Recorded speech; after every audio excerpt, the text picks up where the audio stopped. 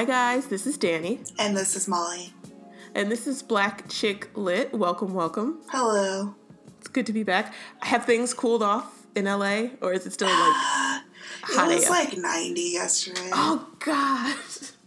We got up to a balmy 55. I was like, ooh, I don't have to wear stockings today, or all I need is a light jacket. It was great.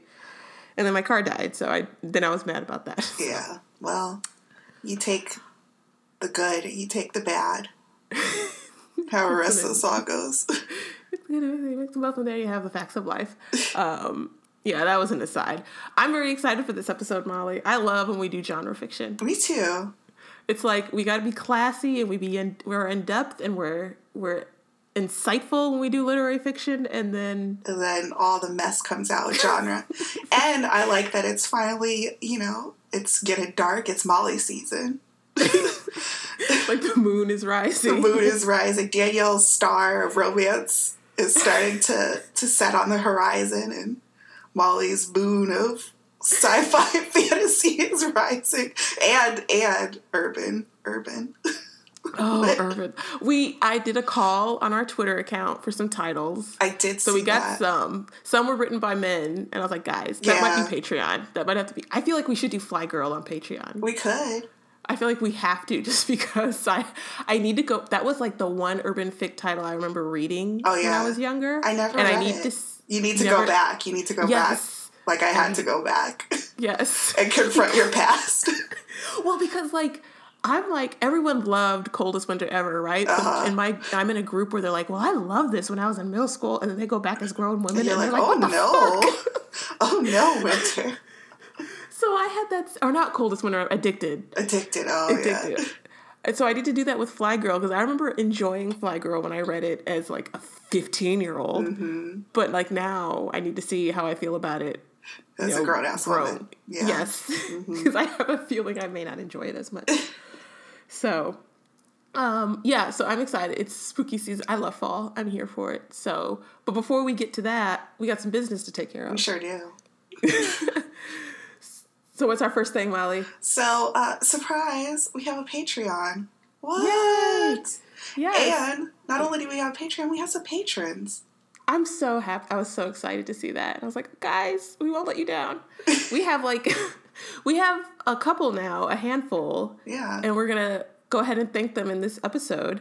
So, because that's one of the levels you can get. We can get a shout out. But we want to thank Brianna L, Ellen H, Frank C, Sylvia M, and Curtis from I Found This Great Book for supporting the podcast. Yeah. Thank you to our patrons. Honestly, we were so amazed when we found out that we had one patron. That was the discovery. And then we found out that we had others. And it's like, who are these people? Yeah. We don't know who you are, but you're awesome.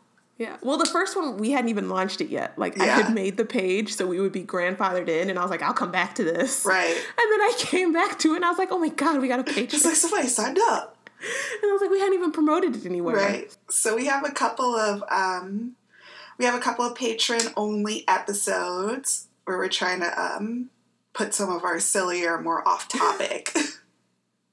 Though I feel like our Simpsons conversation was extremely serious. We maybe took that question too. We were writing an article for The Atlantic about the best. So we think we're going to do, like Danny said, we got some male author suggestions that it's not the mission of the podcast, but there are we got thoughts. We got thoughts. We got lots of thoughts. Maybe some movies, some TV shows, kind of more of that off-topic stuff on the Patreon, but we'll still have book-related content over there. So if you're interested, where can they find us, Danielle? They can find us at patreon.com/blackchicklit. Yes. It's very pink and purple, very on brand. Go join the cool kids. Go sit at the cool kids' lunch table and hear what they're talking about. Yes, I love it. So this month this episode, I should say rather, we are brought to you by The Memory Thief by Lauren Mancy. So The Memory Thief is a fantasy YA title that was released on October 1st, 2019. And a little bit about it. Go ahead, Molly. Madam, the power-obsessed ruler of the city of Craywick, has cultivated a society in which memories are currency, citizens are divided by ability, and gifted individuals can take memories from others through touch as they please. 17-year-old Etta Lark is desperate to live outside the corrupt culture, but grapples with the guilt of an accident that left her mother bedridden in the city's asylum. When Madam threatens to put her mother up for auction, a practice where the person's memories are sold to the highest bidder before they're killed, Etta will do whatever it takes to save her, even if it means rejoining the Shadows, the rebel group she swore off years earlier. To rescue her mother, Etta must prove her alliance to the Shadows by stealing a memorized map of the formidable prison maze. Etta faces startling attacks, unexpected romance, and above all, her own past as she uncovers a conspiracy that challenges everything she knew about herself and the world around her. So, yes, it's a good fit for this episode. Definitely. Fantasy stuff. So, again, that title was The Memory Thief by Lauren Mancy. You can buy it on Amazon. I assume you can buy everything on Amazon. And at your local book retailer. So I think that's our business. Yes. Now we're getting into the book talk, and I'm ready because I have thoughts. You have thoughts? This is like the reverse of when we read A Chance at Love. When you were like sitting like, I wonder what Molly thought. I wonder what she thought of this. Like the whole time I was like, I really hope Danielle likes this book. Can I tell you the journey? So remember when I asked that rude question on Twitter about what your least favorite genre was? Yeah, and like 100 people were like, fantasy and sci-fi. Well, and we had that one reader who went on that journey. Oh, yeah. She was like, I had that similar journey. And I was really? I was like, I think I love fantasy because I finished this book in like 18 hours. I finished this book in like a day and a half. Damn. It's a long-ass book, too. I was like, keep going. I could not put it down. And I had that experience recently with The Poppy War. Oh, okay. Which is another fantasy title.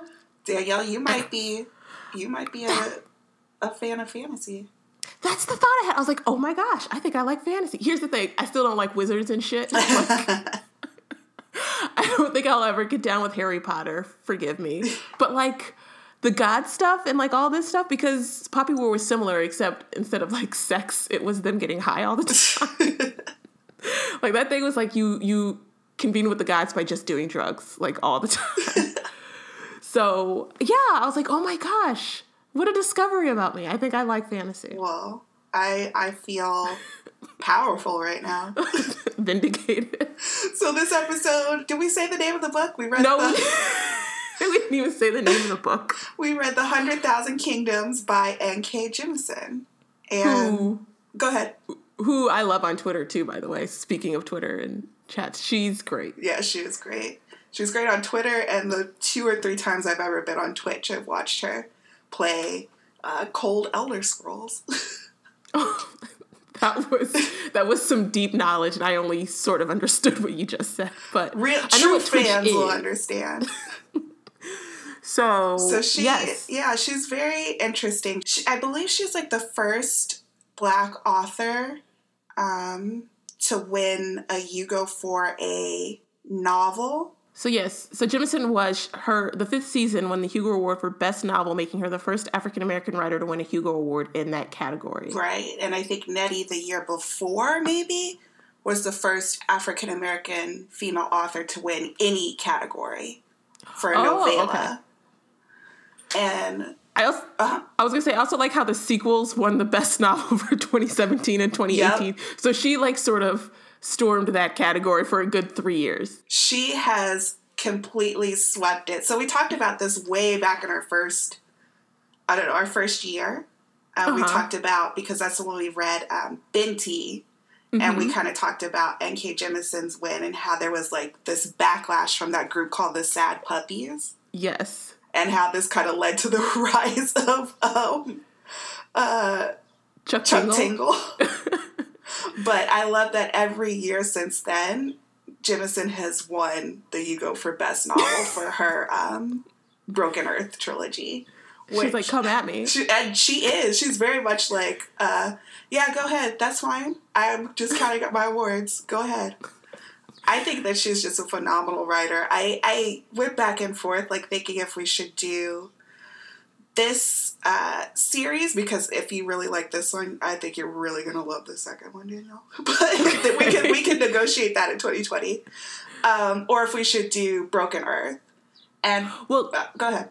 I was just going to say, I know Broken Earth because I feel like that's like her masterpiece. I was about to say flagship title, yeah, or masterpiece. That's the one that most everyone seems to know of. Yeah. The 5th season is the first book in that series, and that's the one everyone. Mm-hmm. And but this is her debut. This is her debut, and this one is just kind of more fun. It's a little. I feel like it's a little bit more accessible.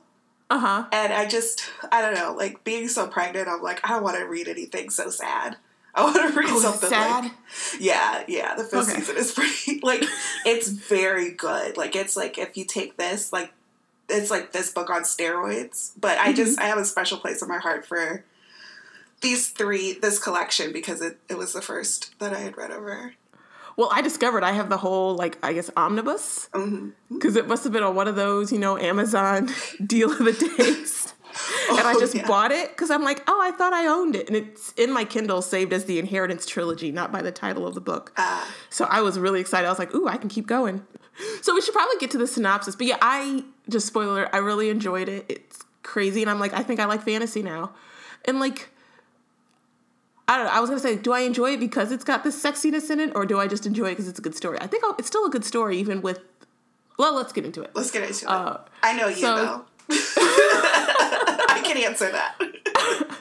So here it is. So I told Molly, I say this every time, the synopsis is terrible, but this one was extremely difficult to write because I feel like it's a whole new world out here for me, and we've got all these names to spell and all these gods and people to keep in order. So I really commend you on the spelling of these names, because I thank goodness for the book, man. Like Kindle lets you like save things, and that X-ray reader, which they sometimes have on, sometimes they don't. So all right, here we go. Now let's see if I can pronounce them. That's the thing. When Yene, a low-ranking noble in her home country of Dar, is called to the capital city of Sky, she's surprised to learn that her grandfather, Dakarta, has named her a possible heir to his powerful kingdom. Considering he already has 2 potential heirs, the lackadaisical, that's the word that's going to trip me up, the lackadaisical and drunken Ralad, and the ruthless and cunning Samina. This puts Yene in a dangerous position. She soon gains allies in the form of the Enifada, or those who remember Enifa. We learn that in the beginning there are only 3 gods, Nahadoth, Enifa, and Etempus. But after an event that left Enifa dead and resulted in the Gods' War, Nahadoth and his children are a slave to the Erimeri, the royal family of Sky, who worship Etempus as the only true god. The Enifada includes Sia, a childlike godling, Zarkan, a battle godling, and Kore, a godling known for her wisdom. The Enifada reveal to Yene that they forged a deal with her mother, allowing them to plant a fragment of Enifa's soul in Yene's body. Deciding to take advantage of the upcoming ritual of succession, the group forges a plan to free the Enifada, knowing it will cost Yene her life. Trying to deal with her looming death, Yene spends her remaining days getting to know the members of her family better, including her cousin Tavril and her dead mother, and working to protect the people of her land from encroaching invaders. On the day of the ritual, the group learn they have been betrayed. Kure has told Etempus of their plan. We learn he has been hiding in plain sight, disguised in the body of Varain, the family scrivener. He kills Yene and threatens to destroy the remaining fragment of Enifa. However, due to the presence of a sacred artifact, the Stone of Earth, Yene's body reincarnates and she herself becomes a god. After she frees the Enifada, they punish Etempus by confining him to the body of a mortal and having to atone for all of the chaos that was done in his name. I think that was good. There's a lot going on, and it is not written in a straightforward way. No. It's like, it's written like she's telling this to somebody, but like she forgot some parts, and she has to go back. Yeah. Let's start with that, because like the first time I read it, I was like, what the what is the structure of this novel? But this time, this is my second read, I think I understand what it is. Well, okay, so I'll say mine as someone who read it for the first time, and you clear up. From what I gather, so we know that Yene has part of Enifa's soul in her body. Mm-hmm. And so I guess it feels like to me, after further along I got in the book, what I gathered is that she is telling this story to the other soul. Yeah, that's what I got too. So, like, we've got the two souls who are sort of conversing somewhere, and so she's telling the story to them. And then keeps interrupting her. Yes, she keeps commenting. It's like, and so when the line goes back, like, it's like, as Molly says, it's not linear. Sometimes we go to scenes out of order, and it's because, like, oh, well, before I continue on, I need to tell you how I got there. And so everything is out of order. Yeah, which is an interesting way, I feel like, to tell, especially epic fantasy, because it's like, there's so many characters, so much history, so much all of that, and then you have a narrator who is learning it along with you, or is it like super well organized? Like, a lot of the epic fantasy that I've read, it's kind of like more like plot based almost. It's like, this happens and this happens and that happens, and 1,000 years ago that might have happened, but this is like everything's happening at once, and Yena's like trying to figure it out while also explaining to Enifa, you know, what happened to them when they died. Yeah. Well, because I was thinking, I think this book takes place over the span of like a week, 10 days at most. It's quick. It's like, oh my gosh. So let's talk about Yena. Yene. I keep pronouncing her name different ways. Apologies. So I listened to the audiobook this time, which helped tremendously. And they were pronouncing it Yena. Yena. Okay. Whoops. Let's talk about Yena. So Yena comes from Dar, which is a matriarchal society. Which is what? So what did you think about? How did you feel about Dar and Yena's home country? I loved it every time she had some aside about like every time she flipped something that we say all the time, and then just sort of like flipped it. Like, well, we're only allowing men who haven't yet become fathers are allowed to come and like fight, or oh no, he could have had beautiful daughters or something. Right, it's like she's casually sexist against men. She is, and it's like it reflects our own our culture's own casual misogyny. Absolutely, like when she sees men fighting, she's like, "Damn, we must have got it desperate." Well, not even a man, a little boy. A little boy. And then she was like, our men are precious to us. We would never allow this to happen. But it's very interesting. So it's like way up north somewhere, and they call it like the barbarian lands. Mm-hmm. And I think because, so it's my understanding, like, you know, way back when there were the three gods who all kind of ruled equally, and people would worship maybe one or two or three of them. And anyone who didn't like stay with, when they had the Gods' War and a Tempest, Bright Tempest was the one who won. Anyone who didn't follow him or hadn't already been following him exclusively was considered like a barbarian. Yeah. And they call them Darklings. Darklings. Which I was like, ooh. Which is like, ooh, testy. That's spicy. And because they had their own customs, they kind of had to, like, they talk about this where she goes into a temple in her homeland, and they've literally, like, covered up, like, you know, imagery or iconography of the other gods. And in addition to that, they have some pretty wild customs, like the, what did you think of the coming of age ceremony that she had to go through? Oh my gosh. Like, is this a who can rape whom first? Is that what it is? And I was like, oh. It kind of seemed like it. Like, basically they take a young woman, she has to go out into the jungle and survive for a month. And then when she comes back, she has to fight this dude. And if she loses, she's raped in front of everyone. But if she wins, she kills the dude because he was weak anyway. Yeah. And that was apparently a tame ceremony compared to what was done in the past, where they would just go and like haul off and abduct men. Right. And then circumcise them. And then make them their husbands. Yes. I was like, this is wild. Yeah, so it was definitely interesting. Like, I think one of the traps in epic fantasy is sometimes like the main character comes from like this perfect pastoral place, kind of like a hobbit town. I forget the I can't remember where them hobbits lived. I'm sorry. Middle Earth? I was thinking Star Trek, where everything is just like perfect. Right. Yeah, but she comes from a place that, like, obviously has some issues. And so she becomes the leader of this place. And I think the issue that they have with her is it's not through her mother's bloodline, it's through her father's bloodline.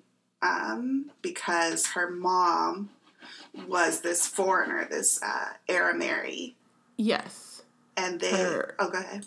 Well, I was going to say her grandfather's daughter. Well, duh. But it's her mother's father who calls her to Sky. Right. To join the people on the high mountain. Right. And so they're basically like the people who rule over these 100,000 kingdoms because they were... I don't know if you got the appendices in this. I did. And you know what? I was mad because you know what? I needed that glossary at the beginning of the book. I'm like, what the... Why? And I guess I could have looked at my table of contents, but I didn't. But I was mad when I flipped the last page and there it was a glossary of all the words and terms I really needed back in chapter like 4 and 5. Yeah, that's fair. So yes, it also came with the appendices with like the heretical writing and I can't remember what the second one was, like the write-up of the Gods' War, and then there was another, I'm flipping through now. But yes, I had those. Yeah, they are definitely helpful. So they kind of explain, that there were these 3 gods, and that when there was this Gods' War, this human priestess helped out the guy who won. And so he basically blessed all her late ancestors to... descendants, right? Descendants. Yeah, not her ancestors. All her descendants to rule over everyone else. And so it's essentially like the structure, the hierarchy of this I don't know what you call it, culture is the closer you are to the main branch of this family, like the closer blood ties you have to this original priestess, the more power you wield. So Yaina is a direct descendant of the current leader, but her mother was disowned because she went and married this barbarian man. So she's been living out in the jungle, swinging through trees like her cousin says at one point. When she's called back to Sky, kind of her ancestral, like, the seat of her family's power, to take part in this succession ritual. Now, this is where the book took a turn, because I was really expecting it to be these two, Ralad and Samina, basically becoming, like, an all-out, like, assassin, like, trying to kill each other. Yeah. Like them trying to kill her. Part of it, like, the whole, like... I don't know. Well, not really, because Samina's like, well, no, you don't have a chance in this. Oh, that's what you thought it was going to be. Like the story was going to be. Yeah, I thought it was going to be. Full on in like politics. Both of them plotting against her. Maybe someone like Ralad we learn early on. It's just kind of like I'm over. Well, I think he knows he's not built for this shit. Yeah. So we don't see much of him for, like, a lot of the book. And Samina is sort of like, well, I already got this locked in. She doesn't see Yene as a threat at all, at least not in the way I thought she would. So that was sort of like, I was glad it didn't go that route. I'm just going to say that, because that would have felt really cliche. Yeah. If she walked up and now it's like, oh, I've got these 2 cousins trying to kill me. Yeah, it definitely takes a more interesting turn. Like, I know that when Game of Thrones, the show, ended, there were like 100,000 listicles saying like, "Oh, you just finished Game of Thrones. You want to get into high fantasy or epic fantasy? What should you read?" And so N.K. Jemisin was like on almost every single list. And I remember people were saying, "Well, the 5th season and the Inheritance trilogy, it's like the next Game of Thrones. It's the next Game of Thrones." And so she came out and said it's not really, because she described her writing as being like more sensual and stranger, which I think is definitely apparent in this book. I think that if it had been, these 3 cousins kind of like vying for power and like court intrigue and all that stuff, then yes, it would have been very similar to something like Game of Thrones. But this takes like a hard left turn almost immediately. It sure does. Do we want to talk about Ralad and Samina anymore? I like Samina's character a lot. She freaked me the fuck out. I felt really bad. I will say this. This is all I have to say about it. I was sad when Ralad died. I was like, poor bro. Like, he was set up knowing he was going to die from the get-go because he knew as soon as his sister got into power, he was going to be murdered. Yeah, and then he had a little sliver. Knew it. Yes, he had a little sliver of hope. And then she took her chance. Everything went into chaos. She's still like, I'm going to kill this fool. Yeah. And so, it's like, there's just like so many like little touches that make it so creepy. Like when Raylan is first introduced, he's with like these two, I don't know what you call them, women. I don't know, like exactly. Oh, that's right. Exactly what their role is, but they're basically like draped over him, and it's kind of like, are they about to have sex? I don't know. And then like him and Yena talking. When she walks away, she's like, "Wait a second, they look exactly like his fucking sister." Okay, we got to talk about the incest in this book. Yes. This book is all incest all the time. So from the gods to the people in that castle, like, and they're just like, yeah, well, it's hard to avoid. Like, what are you gonna do about it? Yeah, so it's like the interesting thing about the three gods is, so I guess we should talk a little bit about how they were formed. It's like there's this big maelstrom, apparently. Yes. And I just picture a big dark cloud. I was too, like maybe like some, bolts of lightning every once in a while. So that's going on for like eons and eons. And then the first god just pops out, Nahado. And he's basically the god of darkness. So I imagine, and this is going to totally show my nerd flag, and you know what, I'm going to go with it. But have you ever seen or read Death Note? No. Yeah. So I can't. Well, for those in the know, he kind of reminded me of the, I can't remember his name. And I just literally watched it's an anime. I know it's an anime, and I know it was a really bad Netflix remake. Oh, yeah. Okay, so that's why we did it. We watched the Netflix one, and I was, like, so personally offended. I was like, to my husband, I was like, we have to watch. I was like, I know I'm not going to get you to read it, but we have to watch the original because this is an affront to my sensibilities. But there's basically, like, kind of a demon character in that called Ryuk, and I imagine Nahado as like a sexy Ryuk, though. How do you spell Ryuk? Because I'm looking this up. Ryuk. And you know what? You're going to see some stuff. This is not the face I'm imagining. Oh, God. Oh, my God. Help me make this sexy, Molly. So imagining that kind of aesthetic, like all in black. He's got like this like long ass hair that like doubles as like a cloak, but it's also like shadows and stuff. And I guess it can also turn into like whatever body part you want while you're having sex with them. We learned that. But he's basically like this, kind of nebulous. His face is it's interesting. Like she says, his face is always shifting until like, almost he like sets a trap for you. Like he finds like the face you'll find most attractive, and then that's the one he wears. And he's just like, for being like basically the god of darkness, he's super chill. Most of the time. Yeah. I was surprised by how like not evil and like chill he was. Yeah. I guess I pictured, like he kept switching in my head. First I sort of had like a black Loki. And then he was not black sometimes. Or so first I had Loki, but then he does turn black. So I was like, okay, Loki if played by Idris Elba, I guess. So, it was basically Loki was the aesthetic I was working on. Right? And I think that's just, it's like whoever, bad boy, it's, I think, a testament to, like, the character she created. It's like, who do you think is hot? Okay, go for it.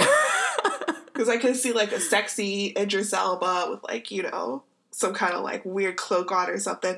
I don't really know. Some dreads. It's just, like, whatever, whatever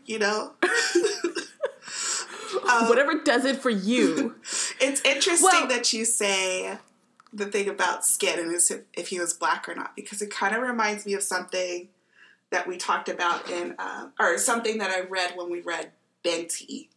Mm-hmm. And if you can remember, way back when to Benti, when she's on this spaceship, and there's a lot more like colorism is a more important, I think, aspect in Benti than it is in 100,000 Kingdoms. It definitely shows up in this, but it's not quite the same structure as it is in, you know, reality.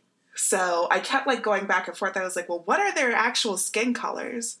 But I think that it's like interesting because, and I think Nettie said this when she wrote it, the people who kind of hated Binti's people were lighter skinned, and people took that to mean that they were white and Binti's people were black. And she said, no, that's not how I meant it. And I don't know if she said like everyone was black, but she's like, you know, get that construct out of your mind. Yeah. In this, I kind of get the sense that everyone is black, even though like some of them were like really light skinned.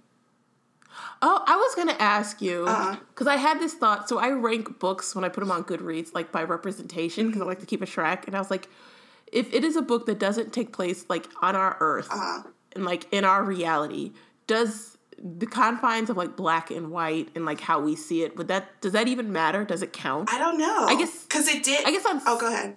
I was going to say, I guess on some level, seeing people with dark skin being like the leaders of stories does count, like just the visual, like seeing people who look like you. But like, I'm like, do I count that as like a representation for like black people when they're like fictional characters? Like, I mean, it's definitely like something that I think science fiction and fantasy has played with a long time.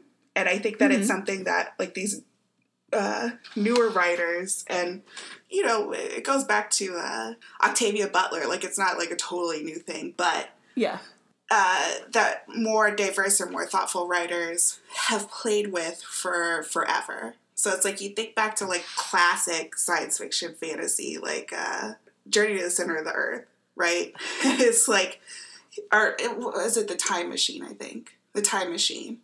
And the guy goes back in time, and like there's like all these like blonde, like Danish looking people. Right. It's like all white people. Right, living on the surface of the earth, and they're terrorized by these horrible, like dark skinned monsters that come up out of the earth.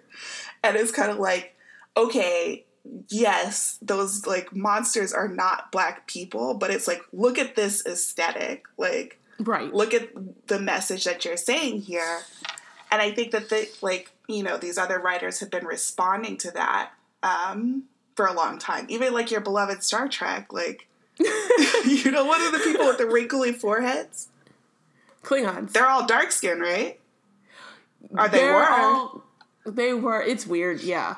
Well, some of them. But yes, they have like a darker aesthetic because they tend to be played by black people. Right. So it's kind of like, you know, this idea of whiteness being not white people, but still the norm, the default, I think it kind of warps our thinking of this, because it's like, Yaina, I went back and forth and I was like, well, they're calling her a darkling, but does she have typically like darker features?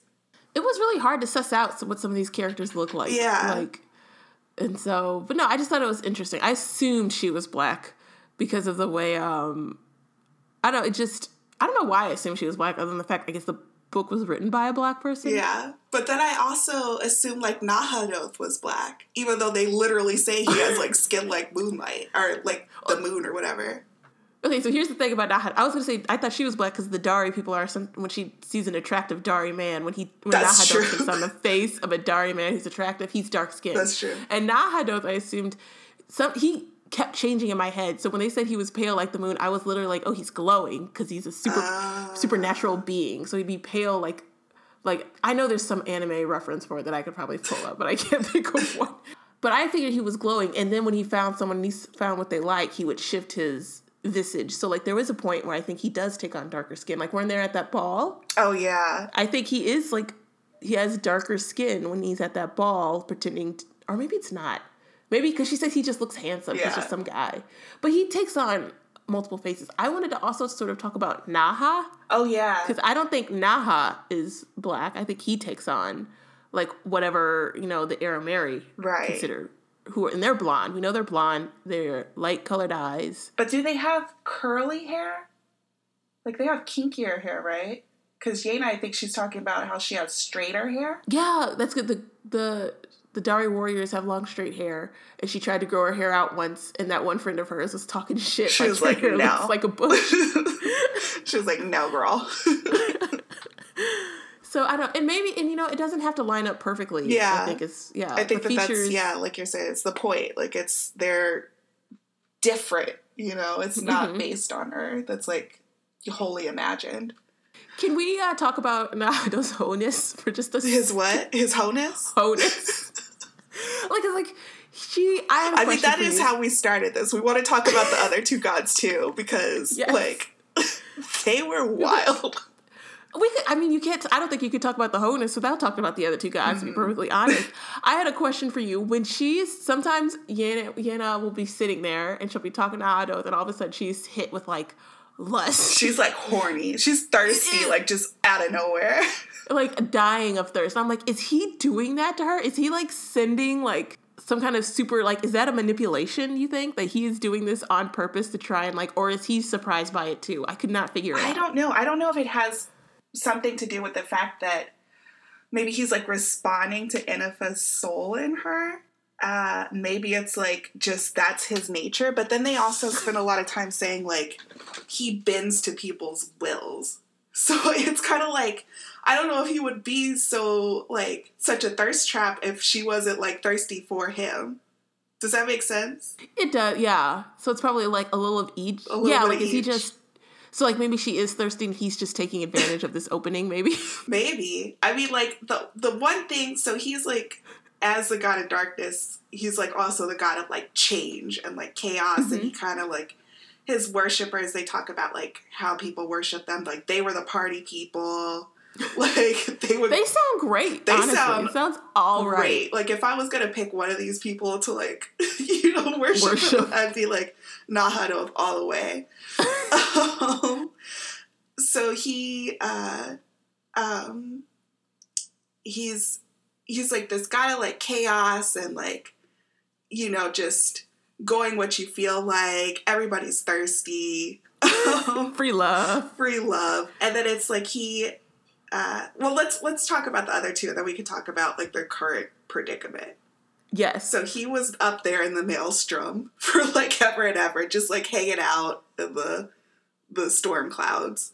And then his brother pops out, Bright Atempus. What were your thoughts about Atempus? Bright, I was not a fan of Bright Atempus. He wasn't on the page. Well, I mean, we secretly learned he was. But he as a character wasn't on the page for all that much, not as much as Nahadoth and his children were. Mm-hmm.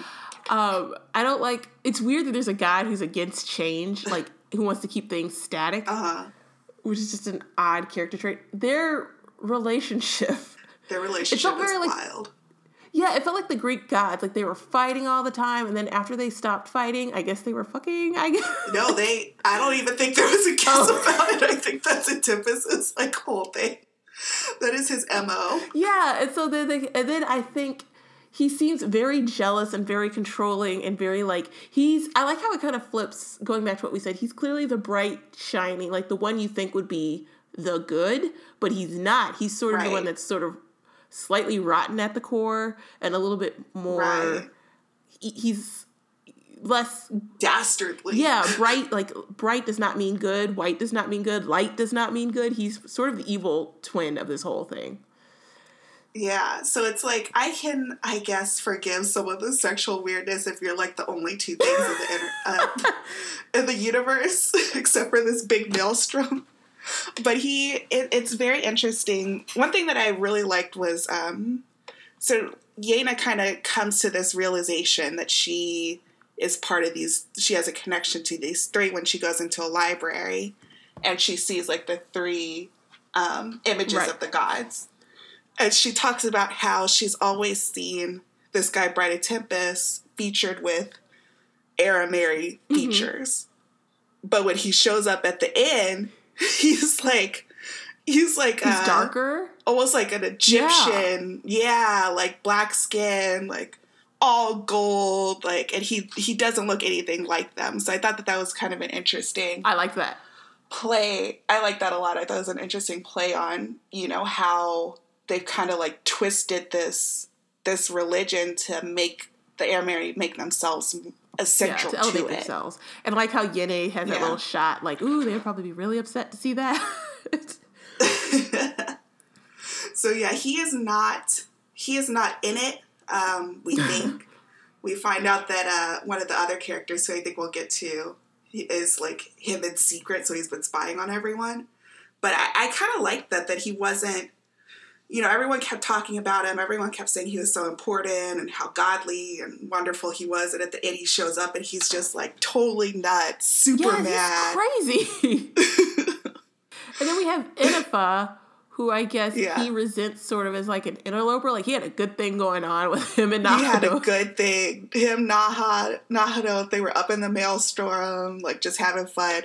And then it seems like they were together like a super long time. Right. She's much younger. Enifa, she comes out and she's, again, I thought this was an interesting place. So he's the god of like order and light. And then, they complement each other very well. Mm-hmm. But then there's this third god that comes like super later, who's Enifa, the god of life, death, and twilight. I guess like dawn. The in between times, sunlight, light and dark, were like both. So maybe like that element of balance. Yeah, creation and like destruction, all this stuff. But she's the one who really gets like things going. Things popping. She's like, why do we have this big empty space? We could put this chair here. We could put this planet here. We could put these nice mortals over here. Yeah, we could spruce this place up. And I guess Tempest, not a fan. Not a fan. So humans are messy, man. I get it. Right? She's kind of like, hey, I got this cool trick. I can create like mortal life. But she's kind of like, I need like you guys to help me. So she knows she can't go to Tempest because he's like you said, mortals are messy. Like, I'm not going to fuck with that. But she goes to Nahadoth and he's like, hey, yeah, I'm into this shit. Like, let's do it. And that's how they create like the godlings, like they're their children. Yes. Oh, we have to talk about them. My favorite. Sia, I love Sia. The narrator's voice. So I read this while I listened to it, so I did both. I love the narrator's little. She had a good kid voice. She had a good kid voice, definitely. He would sound petulant. He would sound whiny. I was like, what's this? And when like he got older, like she would modulate her voice and stuff. I thought she did a really good job. So he's their first kid. And let me tell you, I read this the first time I read this was maybe like 3 years ago or so. Uh-huh. And then reading it again while I was while being pregnant, like I had like a totally different, like, I was like, whoa, this is like some, I don't know, like it just brought in motherhood and like parent and child relationships in a way that I hadn't even like thought about the first time. Yeah. So he's like this perpetually like young god, even though he's technically the fourth oldest thing in the whole universe. Exactly. And he really looks to Yena sort of like, he knows Enifa's soul is in there, so he's sort of attached to Yena as a motherly figure. Like, immediately he wants to be near her, he wants to be touching her, like, he's like, I want to sleep in your bed, he's like always petting her, kind of like the way like a child, like a young kid, like wants to be close to their mom. And the first time when I read it, before I like knew that twist, I was like, the fuck is up with this little weird? But then it hits you, it's like, oh, he's like reacting like that's literally like his mom's soul like come back. Yeah, because one of the other gods, Zircon, is like constantly telling Yena, listen, stop hurting him. You're like, yeah. She tells him to like get your shit together, stop being mean to him. He sees you sort of as a maternal figure. And Yena's kind of like, why? But then it makes sense. And then I like the thing that, Sia has all these, like, when he first sees her, it's kind of like a game. She's running from Nahadoth because Samina has set Nahadoth on Yena. And she's like, why don't you kill her? Because, I know we're, like, all over the place, but basically... Yeah, it's fine. After this God's War, where Tempest killed Enifa, and then Nahadoth and Enifa's kids come and try to kill a Tempest, but they lose. And so they are enslaved and put into these mortal bodies, and they basically have to do literally everything that what's her name's descendants tell them to do. I was like really So, like, I really like the idea of how the family had to be really careful on how they worded shit. Yeah. Otherwise, it's like a monkey's paw kind of thing. Yeah. Like, if you tell them, like, oh, go to hell, they're like, oh, you want us both to go to hell? Yeah, it's like if you say to hell with you, then it's like they would literally, like, drag you both to hell. Yeah. So, it was just, I thought that was really interesting. Yeah, so they're enslaved to the family. And they kind of treat them in, like, these really, like, shitty ways. Like, Samina terrible. keeps Naha, who is, like, Nahado's, like, human form. During the day. During the day, like, on a literal leash, and is just, like, sleeping with them constantly. Can we talk about this? Like, just, let's talk about it. If I were in the position where there are a bunch of very powerful, very old gods enslaved by my family, I would be polite as fuck because you never know.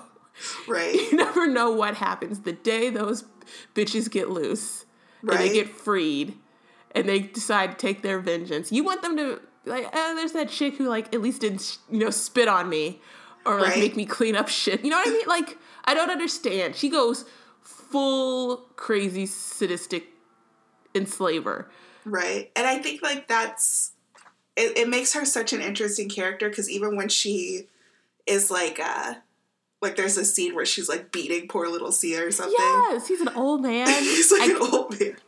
And, like, Yena, describes how, like, she does not, like, Samina does not give a fuck because she doesn't see them as worthy. Like, she's so steeped in her own privilege of having, like, this Arameri heritage that in her mind there's, like, nothing that they can do to hurt her.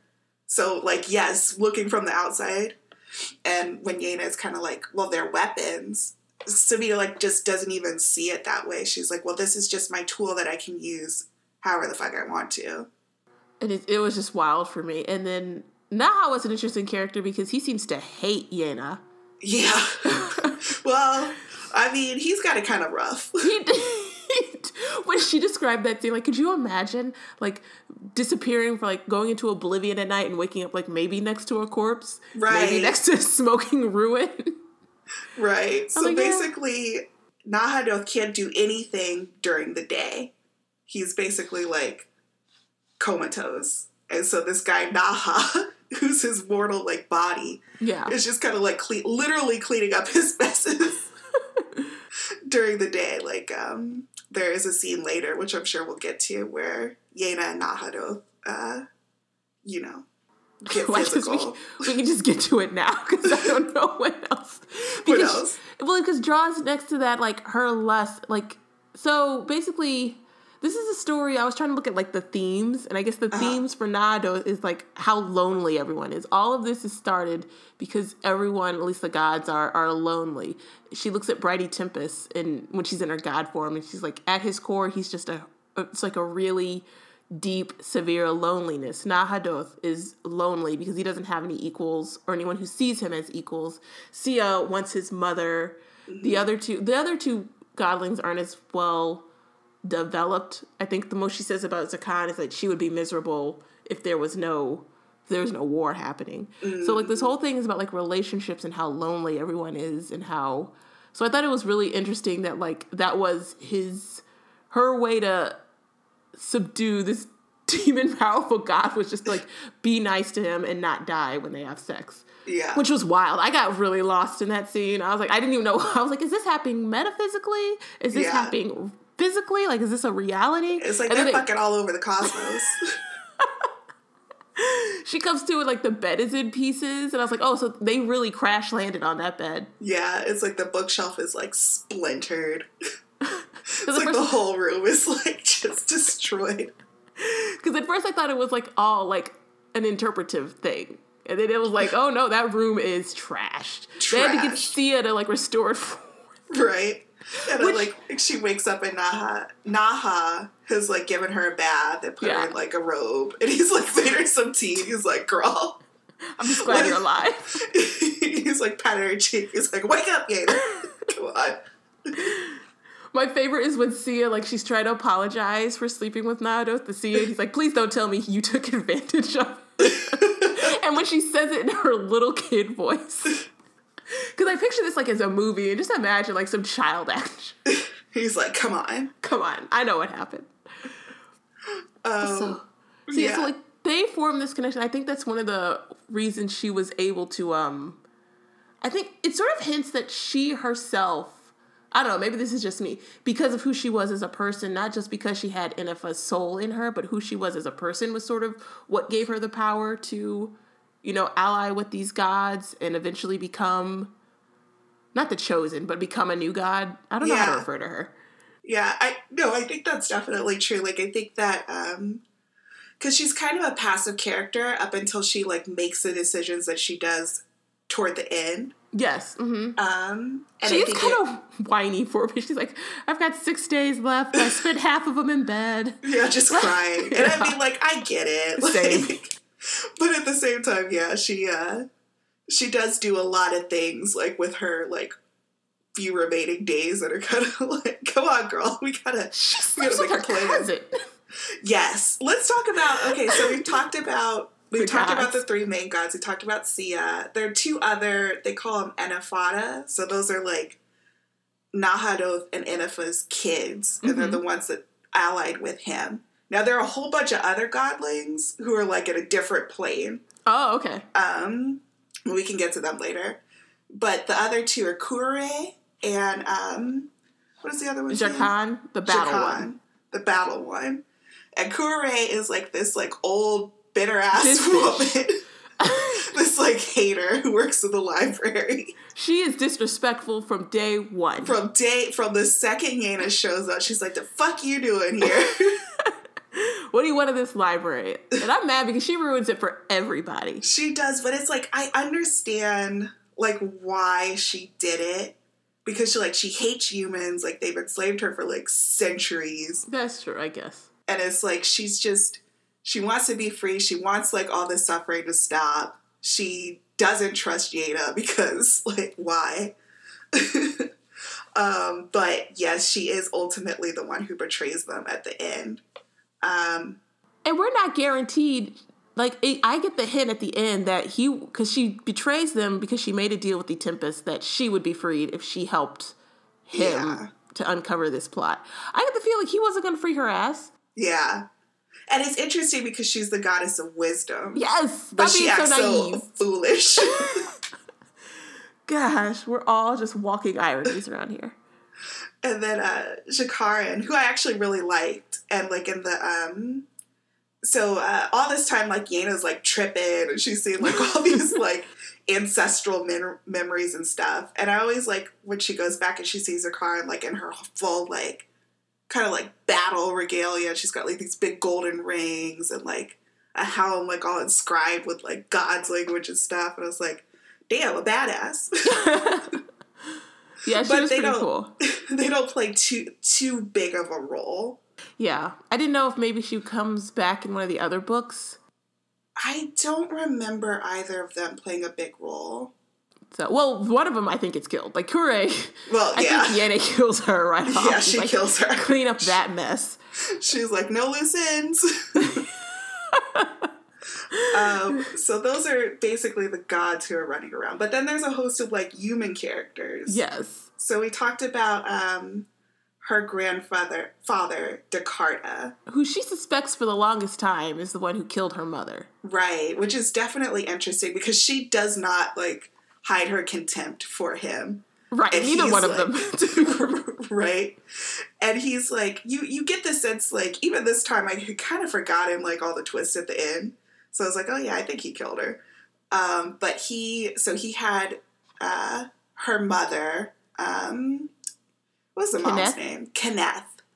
And that was, like, his only child with his, like, beloved wife who died very early. I think when Kenneth was, like, 5 or something. Yes. And you don't really know why at the beginning. And so it kind of seemed like he doted on her, and then she betrayed him by marrying this barbarian guy and then leaving. The story goes that she came back when Yena was a child. Mm-hmm. And that was when he officially disowned her and said she was no longer the heir. She was no longer his daughter. And then she leaves. It's all very mysterious. But when Yena's there, he's got like this It's very strange because for the longest time, it's like this push and pull. Like, he seems to hate her, but he did bring her back, and he's giving her, like, equal status to the other heirs, and you don't know why. So what were your first thoughts about Dakarta? Well, at first I didn't think she had a real chance to be perfectly, well, I don't know. So at first I thought maybe it was sort of a thing where he was, like, wanted to make up for the past. Like, I'll bring in my daughter. My daughter is gone, but I'll bring in my granddaughter to try and see. Or maybe it was done as punishment to the two other cousins he doesn't hate. I thought it was all some political game. Then I think what it really hit on to me as it eventually came on was we learned she suspects that he killed her. We sort of get the hint later on that he didn't. And he is just as impacted by her murder as Yene was. And then we learn later that he suspected that she did it. Right. And so he brings her there to try and suss her out to determine what her role was in her mother's death. In the interim of that, before I realized the politics, they sort of reveal that they need a sacrifice, quote unquote, for this ritual of succession. So it's sort of like, I sort of just assumed, oh, he brought this, going back, this messy loose end from his daughter's like dalliance to come and be a sacrifice for his real heir. And so that's what I sort of thought the whole point was. Yeah. But then he sort of explains he wants to suss her out just as much as she wants to figure out. Yeah. It's like one of my favorite scenes is when she goes and confronts him. It's like the only time when Yena and Dakarta like have a one-on-one scene. And she like accuses him of killing the mother. And she can kind of see like how hurt he is by that. Because it's like, it threw me completely off. Like, the first time I read it, I was like, oh, shit. Maybe he didn't kill her. Well, because it's good because you sort of get, like, it's like, it feels like it's the only scene in the book where he's really honest. Yeah. About his intentions, about his emotions, because they're all kind of crafty. Everyone in this palace is shifty. They all want something. Yeah. Right. And so it's like, we get to see more of, like, you get this sense that Yena comes in with an idea of who her mother was. Like, she has this... it's challenged. It's challenged. Like, her memories of her mom are, like, her getting, like, all the kids in the palace, like, toys for, you know, Earth Day or Soul Day or whatever. And, like, she has a scene where they're taking a bath and, like, she piles her hair up with the suds or something. Yeah, it's very sweet. It's very sweet. But then it's, like, every single person is, like, no, your mom was ruthless. Your mom was ruthless. Your mom was crazy. And it seems like they all admired her a lot for that, especially Dakarta. And so she's like, Yena's struggling, like, well, is it really in my nature then to be this manipulative and crafty and evil? And that's something that she struggles with when she reassesses, like, her mother. You sort of hint to this, and I want to talk about the mystery over her mother's death. I thought was really well done because like I was taking the whole ending, like those last maybe 3 chapters, just like it was a whirlwind. I was not expecting anything that happened, but it all fit. It all like, pieces together from like literally the very beginning. There's nothing that feels like, oh, that's a Hail Mary. You know what I mean? Like it all made sense. Because we learned, so we were going to talk about some of the humans, and some of the other human, or another important human in the family is Varain, who's like the family scrivener or the family musician. Basically, they are humans who learn the god's language so that they can use it for like mortal purposes, for the family's, basically for the family's evil purposes. Right. And like he does a lot of the blood marks on everyone's forehead that tells them how close they are. And he can like, he's the one who tortures Nahadoth using a spell. Right. So he's really shifty. We learned that he had, as a young scrivener, actually fallen in love with Yene's mother. Right. And it's like, so it's interesting how this is told, because in the very first time we hear about it, he's like trying to, you know, chum up to Yena, and he's like, hey, you need an escort for this ball. It was not right. It was like weird. He was like, I went out with your mother, so it's an incest thing again. Listen, that is not in any way going to sway any woman to be like, oh, well, you were good enough for my mom. I don't know why he thought that would be good. Right. Well, because he's actually not. I know, but like, look at who he actually was. That's true, but I was like, what's the age difference here? And I like that Sia, like in his dismissive, childish way, he's like, well, he's not your father, so I don't know why you're worried.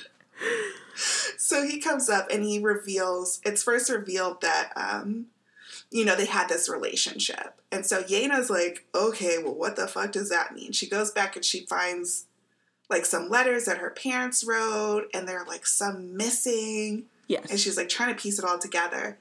And it seems when it's initially told that Kenneth was, this kind of wild child who did what she wanted. She had this relationship with Varane because he was kind of an outsider. He was like this smart, cool dude. And eventually she left for Yena's father. So that's the first time the story's told. But it turns out it's not quite, like, Varane was not quite being honest. Surprise. And Kenneth was not quite being honest. Double surprise. And it's These like shifty people. Shifty. She kind of seduced him and used him because she recognized that he was this powerful Scrivener. Mm-hmm. And she had this plan that you kind of hinted to. When someone succeeded to the head of the family, they have to sacrifice basically the person that they love most to show how ruthless they are. Mm-hmm. So when her father succeeds, he sacrifices her mother. And when Kenneth finds this out, it becomes her singular focus to kind of avenge her mother. So every decision that she makes along the way is then, once you learn that, is like revealed. It's like shining light on all of her decisions. And she's not like this innocent person. Like, she's extremely ruthless. I mean, this whole plan is a masterpiece. Like, could you imagine trying to take revenge on your father and then your daughter ends up becoming a god? Right. Like, it's like your move. Your move. She's like, beat that. So, she was taking advantage of him, and Varane, like, figured this out, and that kind of plays into the ending. Yeah. Let's talk about some of the other human characters. Let's talk about my favorite, Treville. I didn't know how to read him at first, but he quickly becomes, like, her only, like, human ally in the palace. And so this is why so he has red hair. That's the thing that stands out about him. That's the only feature of his I can remember. That and the spots that she keeps saying. She's like, oh, you got spots. And then it's like, they're freckles, you barbarian. That's right. I forgot about that. Well, she sees these spots because, like, one night as they, like, attempt to comfort each other, they sleep together. Yeah. And that's where we get the really, like, casual line of, like... He's like, it's Sky, cousin. Yes. It's like, well, we're relatives. He's like, it's Sky, cousin. I'm like, It's like, ooh, there's a lot going on here. His place in the palace is weird, too, because he's technically a full-blood, but because his parents were not married and his father sort of, I guess, raped his mother, he doesn't get, like... claim to legitimacy. Yeah. So he's like, what, a half-blood? Yeah. Yeah. And so he hangs, and he has this sort of middle in between where he's a high-ranking half-blood, so he hangs out with a lot of the main family members, but he's still cool and down with a lot of, like, the quarter-blood and eighth-blood family members. Right. And he's kind of like the head butler almost. Yeah, that's a good way to put it. The steward of the family. Yeah. And so he's like the first one that we're really introduced to. And he's kind of showing her around, and he's kind of stuffy at first. It's interesting because a lot of people initially come out like they're Yena's friends, and then most of them are revealed to, like, totally, like, be against her, plotting against her. Yeah. And Treville is like, maybe him and Sia are the only ones who don't have, like... Some ulterior motive. So he like, shows her around. He takes her to this party, which is another scene I loved. I love the party scene. I love the fact that they have, like, this bubble so that the high rankings can't come and gawk at them. Yeah. Which I'm like, yeah. It was just a cool thing about class. Yeah. And I love the fact that she goes to the party and this rando, like, turns her around, mistakes her for a boy. He's like, John, what's up? And then she's like, instantly awkward. You're not supposed to be here, Yena. But we should talk about maybe Sky the Palace a little bit. It's like... The name confused me for a good 3 chapters. I was like, wait, what? It's like, are they in the sky? And it's also the name of the capital city? Yes. So it's basically this floating fortress. Yes. Like, totally made by magic. Sia, all the rooms are round. All the rooms are round. Wasteful. Just, like, high modern, lots of whites.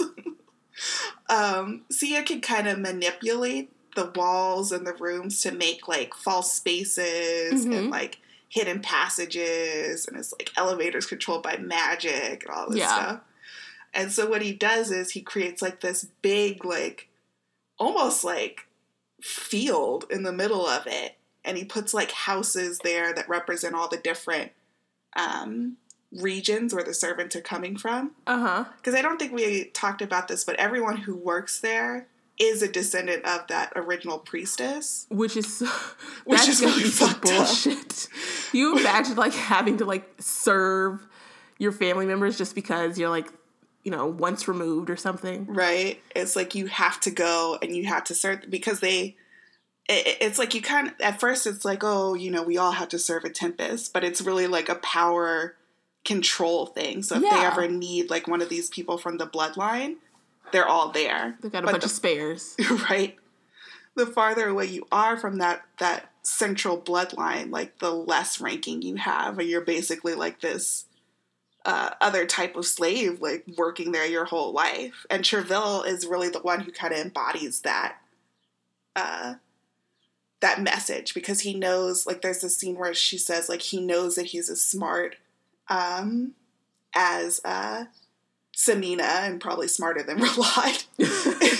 And he knows that he's like could be a better leader, but because of his his rank, his mixed bloodline, like he'll never ever get a chance. And there's a scene that later we kind of talked about where Samina wants to get some information out of Yena.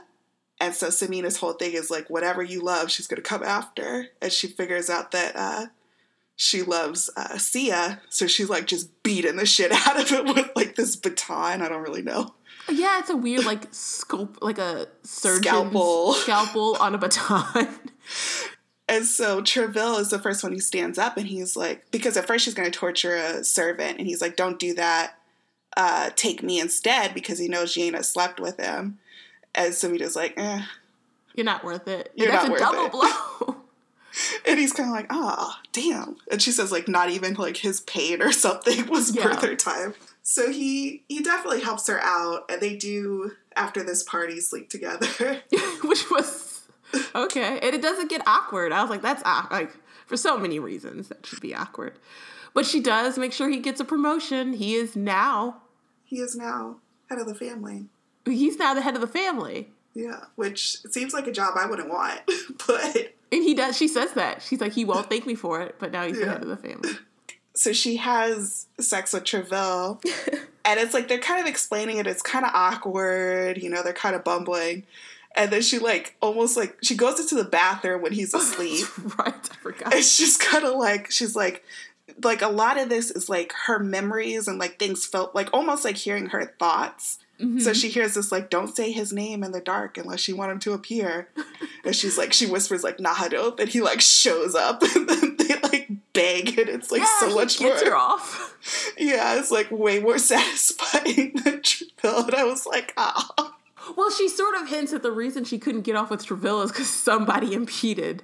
Right. Yeah. And I kept thinking back to that scene where, because it's so fucking bright in that castle, she can't sleep. So she asked him to make it dark. And he's like, whenever I make it dark, I leave a little bit of myself. So I was like, oh, yeah. He's like, I'm always watching you, girl. That's exactly what it was. So he was there, and he was the one impeding, which I'm like, that's some petty shit. Yeah. But you know, and then she gets up, he's like, you can't sleep, huh? Yeah. I can help with that. This whole book was wild. There is some, like, political intrigue with her homeland, Dar. Oh, and yes. how they used to be, like, big bad Dar, and everybody would, like, be afraid of them. But because it was kind of like maybe punishment for her mom. Yes, and for the region. And the region. For sheltering her. They cut off trade with Dar. So when she comes from Dar, it's, like, very impoverished, like, they're for real struggling. So her first act is to call, she gets, like, these delegates kind of that she's in charge of these 100,000 kingdoms. And she says, you have to start trading with Dar again. There's, like, some stuff with, like, an older, like, northern woman. I really liked her, like, the old lady. Yeah, she was cool. Anochi? Ross? Raz Onchi, I think. Raz Onchi. She got killed, right? They killed yes, her. She was murdered. She was definitely murdered. This like sweet old lady. If she was lucky, it was like a poison. She went to sleep, but she was definitely killed. Samina is kind of using this to she basically, and it's interesting. Like Samina's plan also like goes over the course of like a year or two or something. Like yes. She was planning. She's plotting way in advance of R'Lad, and when he tries to catch up, he cannot. But she basically is funding Dar's like ancestral enemies to wage war. And there's this scene where Yaina, because she's like, well, she knows this at this point. Yaina knows that she's gonna die, so she's kind of like, she's really fatalistic about the whole. She really is, and they keep asking her like, what do you want? What do you want if you're gonna do this thing for us? If you're gonna die for us? And so the only thing she really can think of is leaving behind a better world, especially for Dar. So she kind of gets this promise from Sia that they'll favor Dar and Dar will be looked after in the Gods' War that's coming up. Because as we found out in the first Gods' War, shit got destroyed. Like there's this awful scene where they say like Idafa died and like all living life, like I don't know, like 80% of it died, and everything else, it was like people and cows and shit laying in the field, and their intestines like blew up because their bowels couldn't move anymore, and they couldn't breathe. And it's like, it's super gross. Yes, it's real. Yeah. So she's like, if you can spare Dar from that. Thanks. Just that little favor. So basically everyone's telling her, you need to get ruthless. You need to get ruthless. So she's like, okay. So she asks Nahadolth if he'll come with her to the enemy's kingdom and kind of like flex her power. Yes. And boy, does she. Before she goes in, she makes him promise not to kill anyone. Yeah. And again, because they are very literal, he says, like, okay. Oh, he's like, yeah, I won't kill nobody. That's fine. Like, that's fine, baby. So they go. And I forget the guy's name, but he's this other, like, tribal leader, and they're kind of like, well, fuck you, Yaina. She goes, and there's, like, some really cool parts, like, she's the only female character there. And, like, this country is like, well, fuck all you bitches. Like, you treat your men. Bro. Yeah, like, cattle, and they're super mad about that. And then she sees this younger guy, and he's kind of like, she's like, the first time he bucks up, she's like, well, that's just what men do. Like, they're loud. And then the second time he does it, like, she knows, like, now she's in danger. Like, now he's actually going to try to strike her. And I think it's, like, right before he can touch her, like, his arm, like, starts, like, crystallizing. It was like, this scene, like, oh, it's so gross. And it spreads up his arm, down his body. There's another, I think they said it's like a Ken or a Tuck soldier who sort of tries to come and help. Yeah. And then, like, little pieces of the diamond sort of flick off while the other guy's thrashing, and then it gets on him. And so his limbs start turning to this black stone. He's freezing into diamonds. Like, it's a black diamond. And he's, bad. Like, screaming. He's, like, in total agony. Like, she's saying, like, his mind is, like, completely destroyed because he can't even comprehend what's happening. Yeah, he's going insane. Like, his skin is flecking off and, like, turning everyone into crystal, or into this black diamond. And so she's, like, completely disgusted, and she wants it to stop, but she knows that if she does, then they'll see her as weak. So basically she says, next time, I won't just kill 2, I'll do this to 20 people, and after that I'll do it to 2,000 people. And they're like, okay, all right, cool down. Like, we won't go to war with your people. Girl. Chill. And then she basically says to Nahadolth, like, you could kill them now. And they turn into, like, they're, like, fully, like, black diamonds. And she's like, their family should sell that because black diamond is the most valuable one. It's just, ooh. Well, at first, I'm glad you said that because I was thinking, are they, like, sentient diamonds? But you're right, he stops before it gets to their heads. Yeah. And then she says, okay, go ahead and put them out of their misery. Yeah. Because at first I thought that, like, you were, like, living sentient diamonds, and they were aware that they're just, like, they're rocks with brain. Like, I don't know what I thought it was, but that was horrifying. Yeah, it's like, I think they were still alive, but, like, definitely, like, their minds are, like, totally destroyed. And then she's like, okay, kill him. Like, even because I he's can't like, this. You know, it's like when you were a little kid and it's like, well, you said I couldn't do this. Because he was like, well, you said don't kill them. So I just turned them into these horrible rock monsters. The Aramari are, like we learn, are just ruthless and cruel. There are a couple instances in the book where there are heretics, where Yenna sees them, like, doing away with, like, people who believe in the other gods besides Itempes. Mm-hmm. And there's one scene where I guess one guy gets impaled on... I don't remember who has the weapon. Is it Varain, the Scrivener? I think so. He sort of impales him. And then there's another scene where we go sort of, like, into the bowels of the palace. The Obligate? Oh, the Oubliette. Yes. The Oubliette. And there's, like, this demon monster. I could not understand, and I was happy, like, what he looked like. Oh, I just pictured some, like, a human who had been, like, extra limbs had been sprouted, like a human experiment. Like a Cronenberg. Like, yeah. I had listened to the Human monster. Centipede episode of We Hate Movies, so that was on my mind. All I know is he, like, tries to sit down and he can't. He's, like, crying. Yeah, and he's just in pain and in suffering, and we learn they need him for the ritual ceremony. Yeah. I don't get the full mechanics why. That was a little lost. But, like, she tries to order Nahadoth to put him down, like, to put him out of his misery, and he's like, I can't. Because Jakarta's the one who ordered me to do it. Right. And it's just, so and I like when the other guy, like, gets impaled. And everybody was That's like, a great way to begin a sentence. Yeda is, like, disgusted. And everyone was like, well, if he jumped, then he would have, like, smashed against the side of Sky, and it would have been a lot better for him. So I don't know why he didn't jump. It's just like, And then there are, like, little hints throughout about how awful the Aramari are, like, very casually. She says they might be cannibals. Yes! Yes! Like, super cash. Yeah, like they used to enjoy eating humans. That wasn't a tradition they exported. And I was like, okay, are we going to follow up on that? Yeah. Well, they also sort of hint at the ball, and maybe this is related to the Obligate thing. They hint there's two parties. So we talk about the ones that the low bloods hold, where they're like partying out, but the high bloods hold this other party. And Varain sort of talks about when you have a lot of money and everything is at your whim, it takes a lot to entertain you. Yeah. And he sort of like hints that it's something like obscene or, you know, that I'm thinking like probably a human sacrifice. Well, I'm thinking like they changed that guy who's in the Oubliesque. Like that's when they torture him. Yeah, maybe they're related. Like, watch him for fun. Yeah, I didn't know if that was related, but I figured, but like basically we just hint that like they're just really casually, they're so sheltered and so protected in this big castle that they've lost sort of, they're all insane, to be perfectly honest. She hints multiple times that it's easy to lose your wits in this place, but they're just that, you know, inured from like what's going on, that they're like casually cruel. It's just in them. Yeah. Jakarta says multiple times, I wanted to see if you were a true Aramari, and she's like, and it's basically mean, can you kill? Are you ruthless? Are you ruthless? Would you do whatever?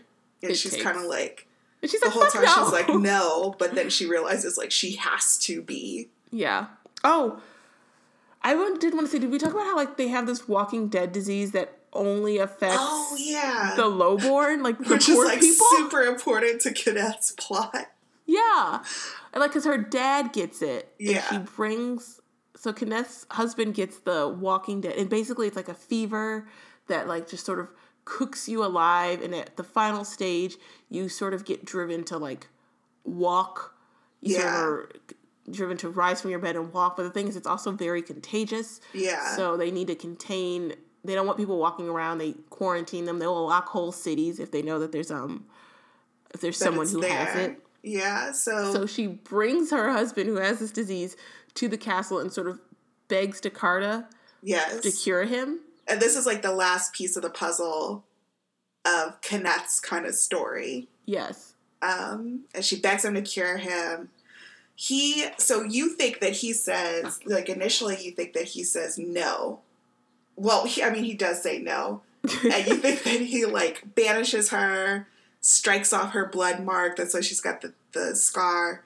But it turns out he does say no, but he like begs her to come back. Yes, to stay. And even bring Yenna with her. And even bring Yenna. And he's like, I can promise to try to love Yenna. Like, I miss you so much. Like, just please, please, please come back. And so she's like, no, like, I'm going to stay with my husband. And then that's when Nahado and them come and they say, well, we can cure him. And they say if they promise her unborn child to house this soul fragment of Enifa, then they'll cure her husband. And she says, okay. Well, we also sort of learned that was it wasn't a natural plague. It was a plague caused probably by Varane, yeah. Yeah, using his Scrivener magic. Yeah, because they say only like 12 people died, and it was like over really quickly. And poor Yeno's dad, like he doesn't have much to do with this. Like he writes some poetry. He's super in love with Kenneth. Kenneth might have been in love with him. You know, it's kind of up in the air. But essentially, he gets cured, and they go back. And when Yena's born, like, her mother tries to smother her because she's, like, she doesn't want her, like, basically to be kind of like the Enifada, like, this tool or this weapon that has, like, no choices of her own. But then eventually she says that she, like, looks into her eyes and she can see, like, even though there's this other, like, kind of malicious entity, because we learn Enifa is not, like, super... Like, she's like a mother. Are a little crazy.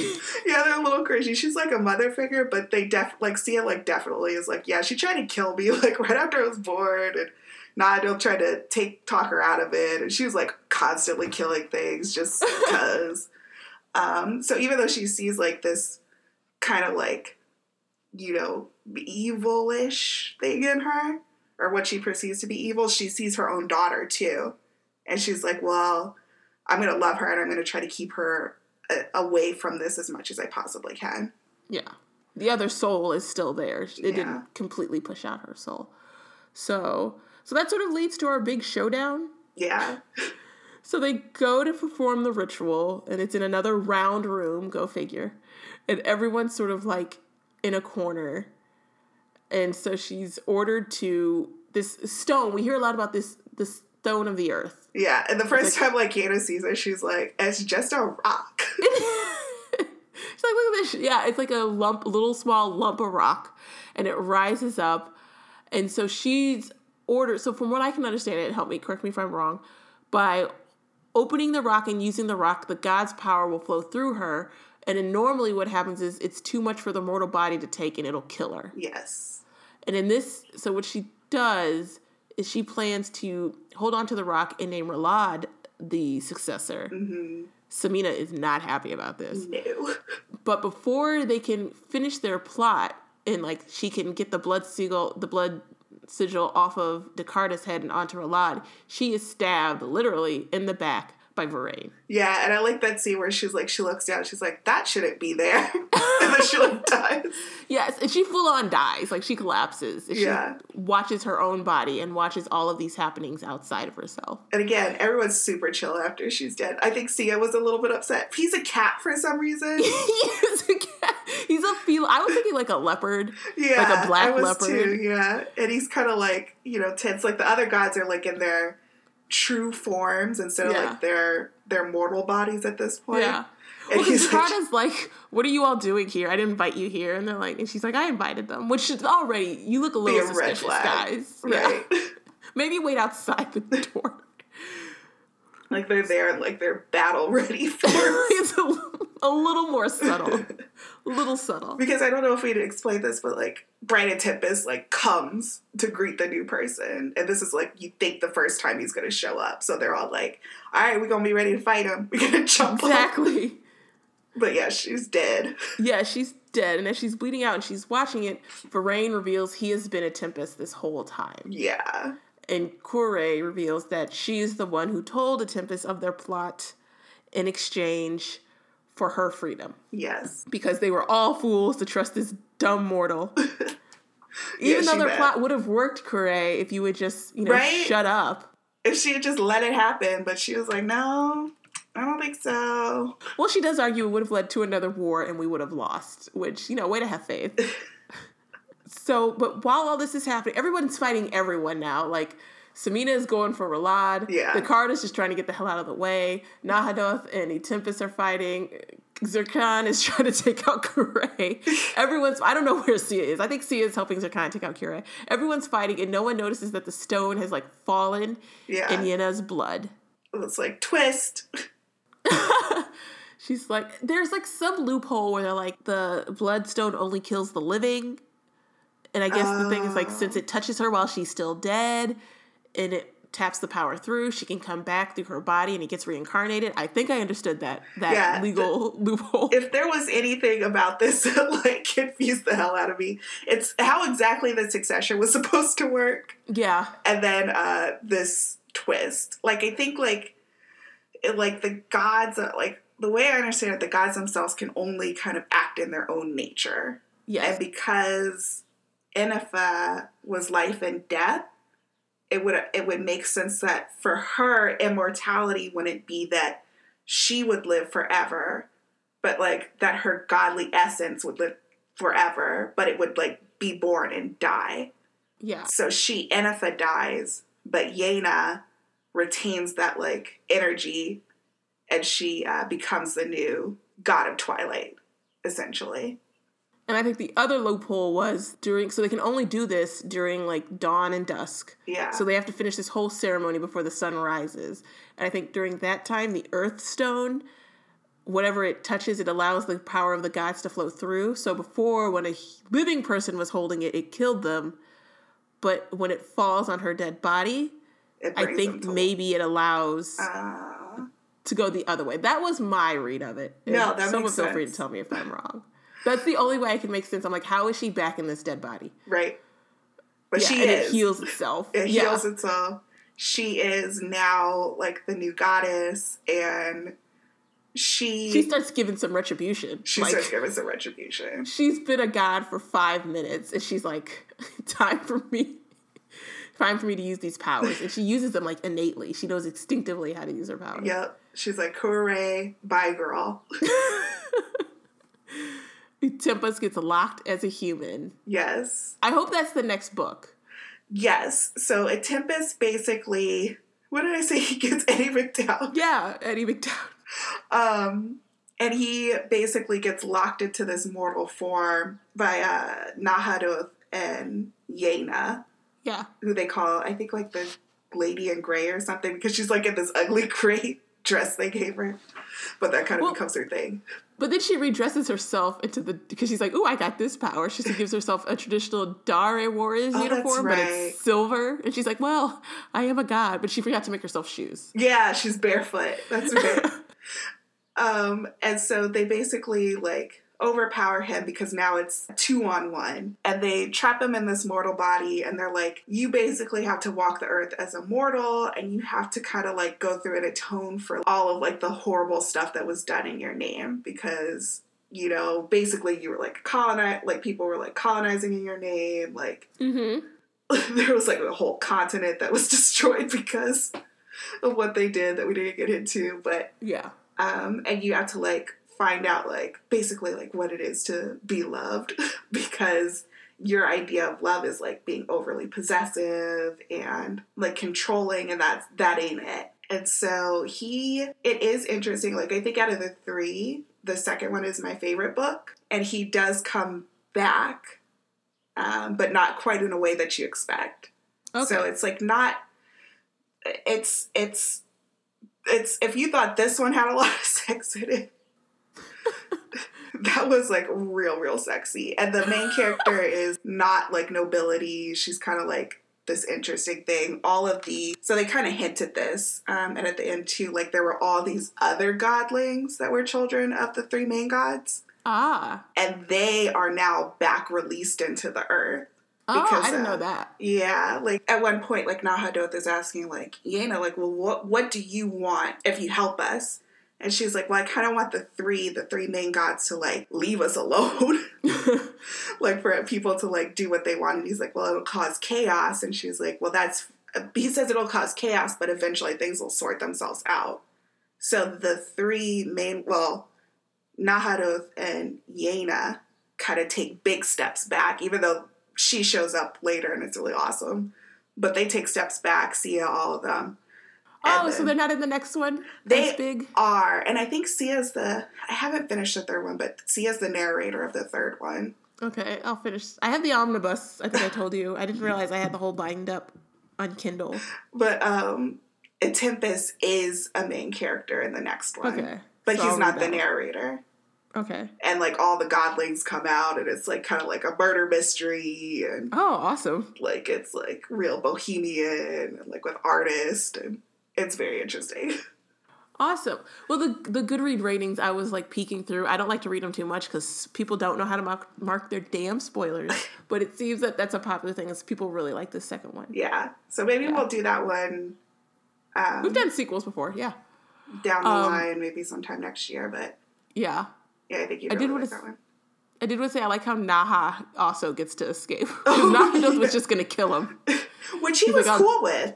He was like, I'm ready. Like, he decides to help them, and she's like, why are you helping us? And she's like, I just imagine him being like, girl, I'm tired. He's been through a lot. He's like a sex slave during the day, and at the night, who knows what the hell is happening. He's got to clean it up, yeah. Yeah, but he gets away too. We said Treville becomes the new head of the family, but it's like... He hates it. It's great. It's like this huge mess. She destroys Sky and turns it into like this huge like tree, which becomes extremely important in the second book. Okay. She does heal his hip too, because Dakota had broken his hip. I thought she was going to kill him. Yeah. But no, she heals his broken hip. She's like, you need to live long enough to see the transition. And she tells him to put Tyrell in charge. Yeah. I think that's it for the big things. Killing Corey, enslaving Tempest, and putting Tyrell in charge. I can never say his name right. I can't. That apostrophe. It trips me up. It trips you up. You're like, what? I think we've discussed nearly everything. It might have been all over the place, but hey, this book is also This book is like super. Like, there's literally like chapters where it starts where she's like, wait, hold on. I gotta go back. So, you know what? I mean, it's appropriate then that this episode. Yeah. I was a big fan at the end of the book of Nahadoth. Like, he's like super emo and like apparently hot, and it's like, yeah. It's cool. It's like the only things you really know about him are like, he's fine. I like the idea of a Tempest, kind of like, you think he's like so godly and perfect, and then he gets there and he's like, not only is he like, you know, pure black skin, blazing hot like the sun, super mad, pissed off, and like totally nuts. It's just insane. And then Inifa the whole time is kind of like, well, she's watching this. I will say, just the whole I always wonder how really good, like how authors write these really good, like mystery plots like this. Like, do you have to start with it and then go backwards? Yeah, I don't know. Because like, I never would have expected. I mean, Corey was an asshole from jump. I don't know why I didn't suspect anything, but I never because it's like she's the goddess of wisdom, and you think like she's supposed to be making like good choices. She's not the goddess of loyalty though, so I don't know why I didn't suspect. But like when Sia has that, I highlighted when Sia's like, "You're the one who killed Kenneth," and I was like, "Holy shit!" Yeah, it like came out of nowhere. It was like, "Oh shit!" Or even like Varane being like, so I was a Tempest the whole time, so I could watch everything. Yes, that too.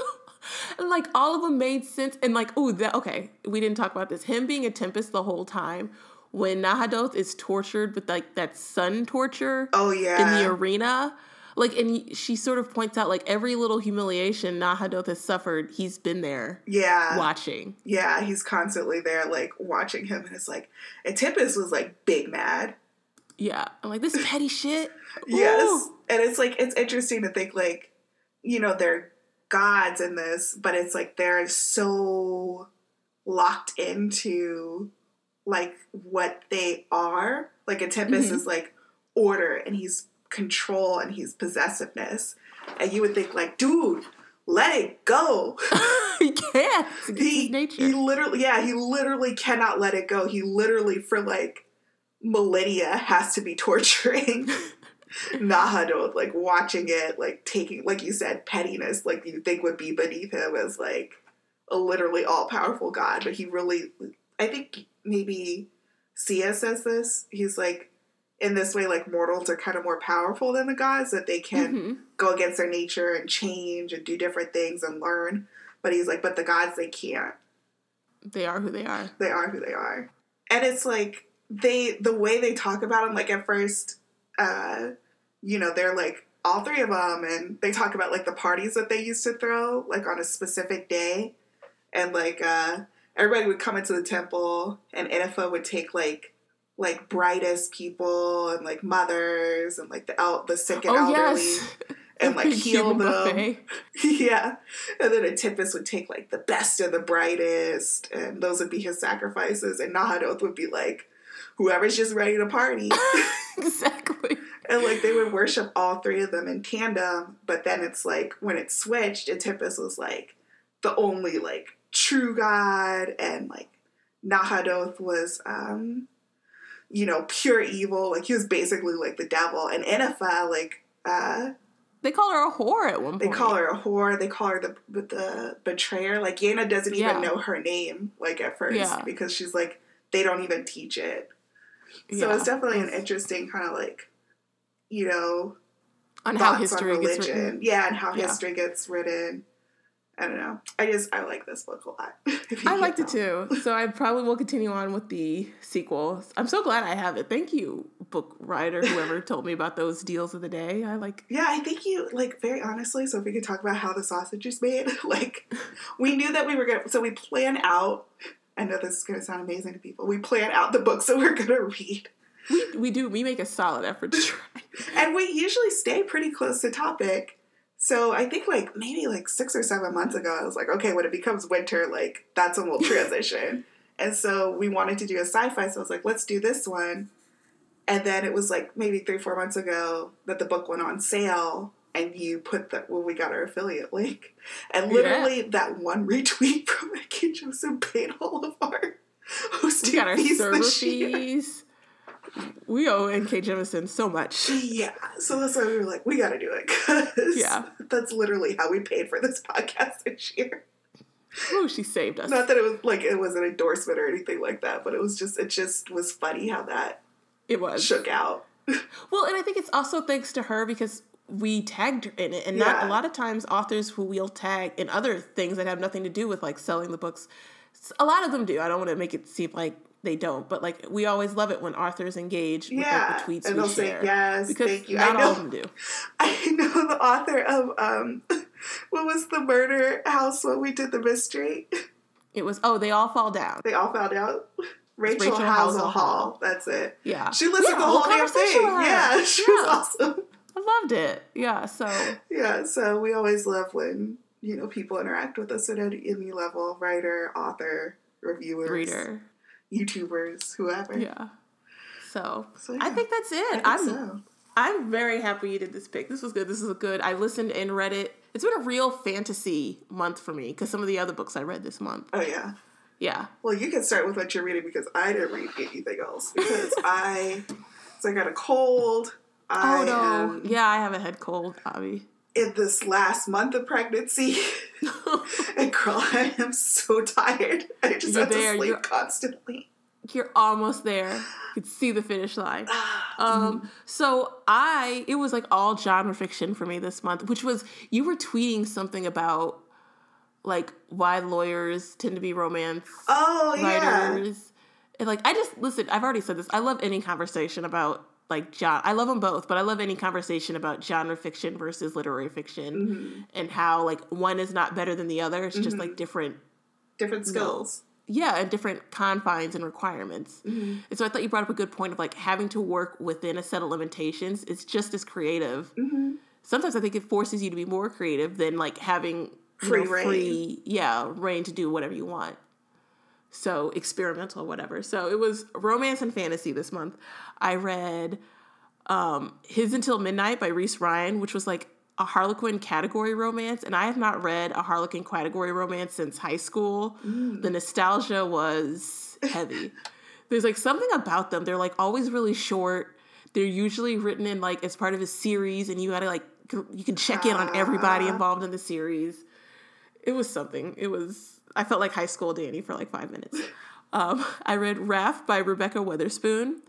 Its subtitle is Raph, a buff male nanny romance. So that's what that was about. It's super fluffy. And then a big one I read, I'll get to the fantasy soon, I promise. And then the big one I read, which was released, I think, this Tuesday, was Get a Life, Chloe Brown. I keep seeing that, the cover for that one.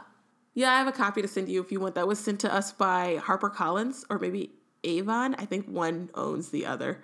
And I did a review on Instagram, so it was really cute. It's the story of this girl who has a near fatal accident. Well, basically, she's involved in this freak accident, and she realizes she doesn't have a life, and she wants to resolve that because she has this running thing where she keeps picturing her obituary, and it's like Chloe Brown lived, she died. It was very boring in between, and so she sort of recruits her superintendent of her apartment to help her do this little bucket list she has of like getting a life. Okay. And so it's really cute. But one thing she's balancing with all this is she has fibromyalgia.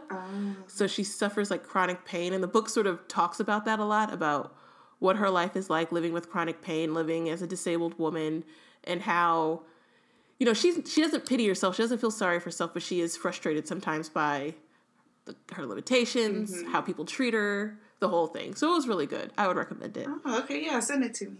Yeah, and I will thank the publisher for sharing that.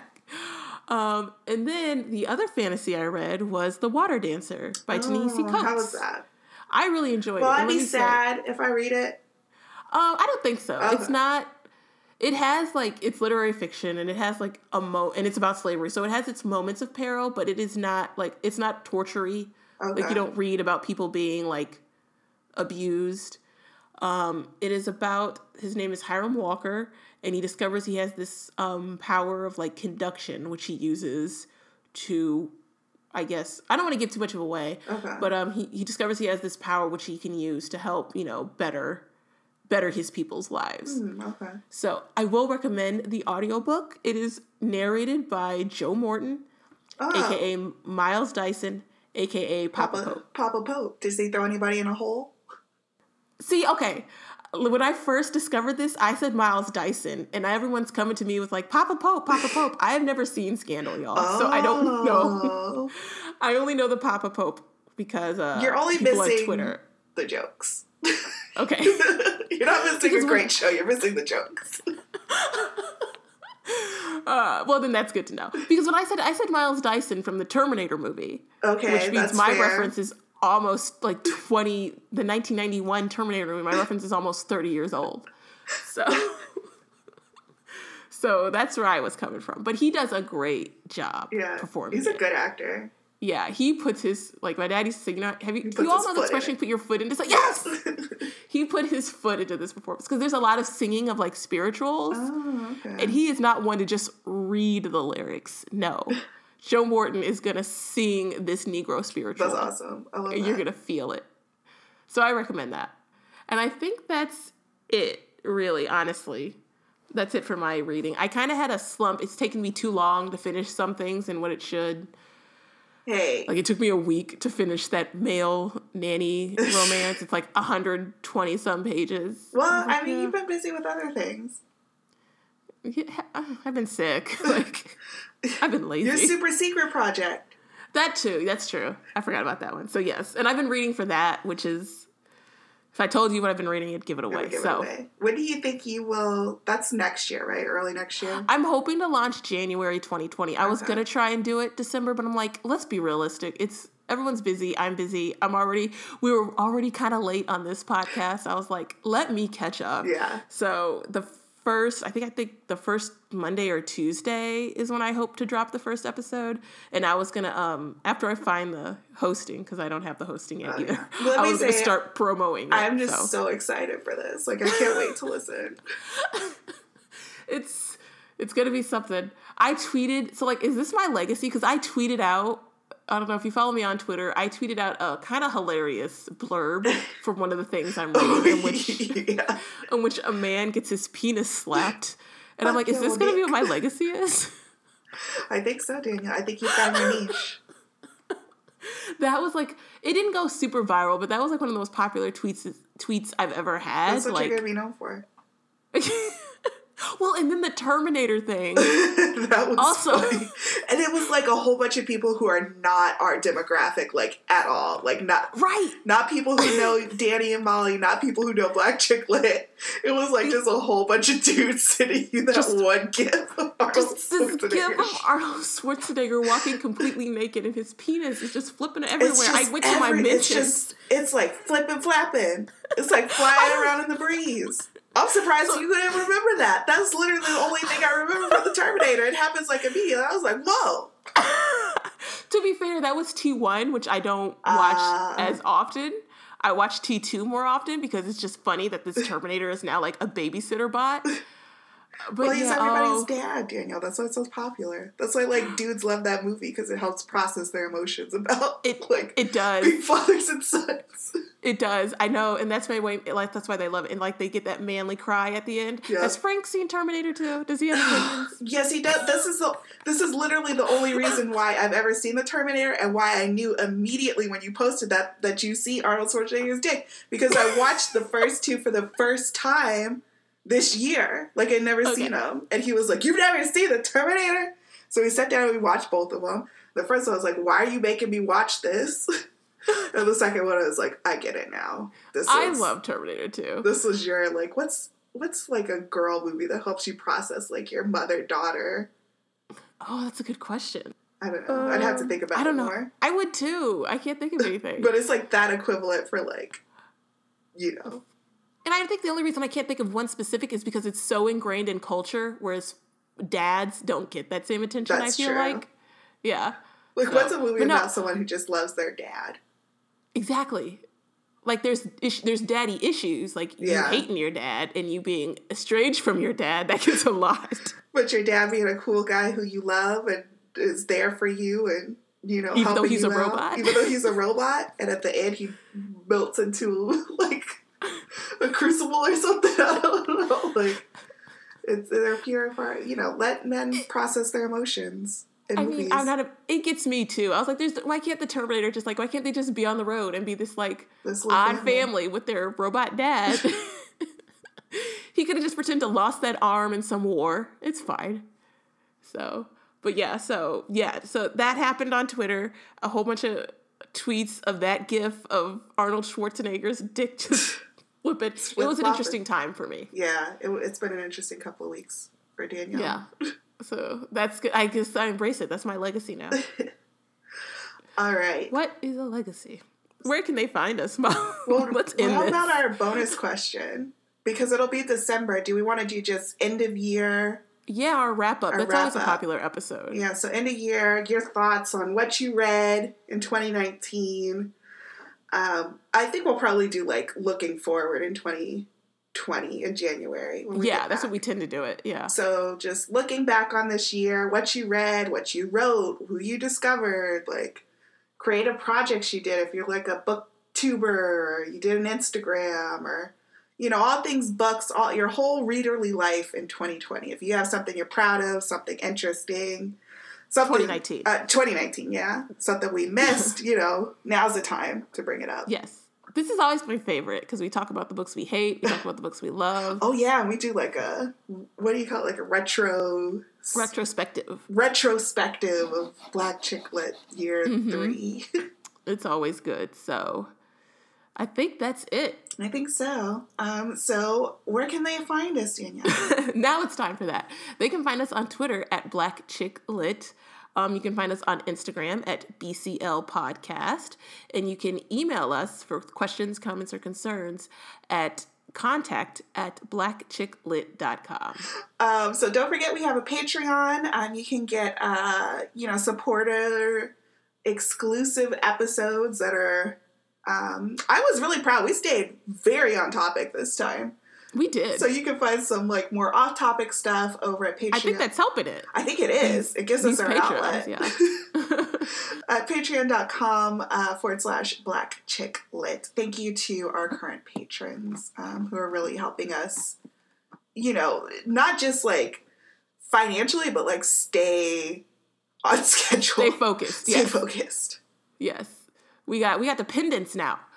And finally, Be sure to rate, review, and subscribe wherever you find us, whether that be Google Play or on iTunes. This helps other listeners find the podcast, gives us all those good algorithm points, and basically just helps spread the word. Yeah. And thanks, as always, to Sweet 45 for use of our theme song, Jonesin.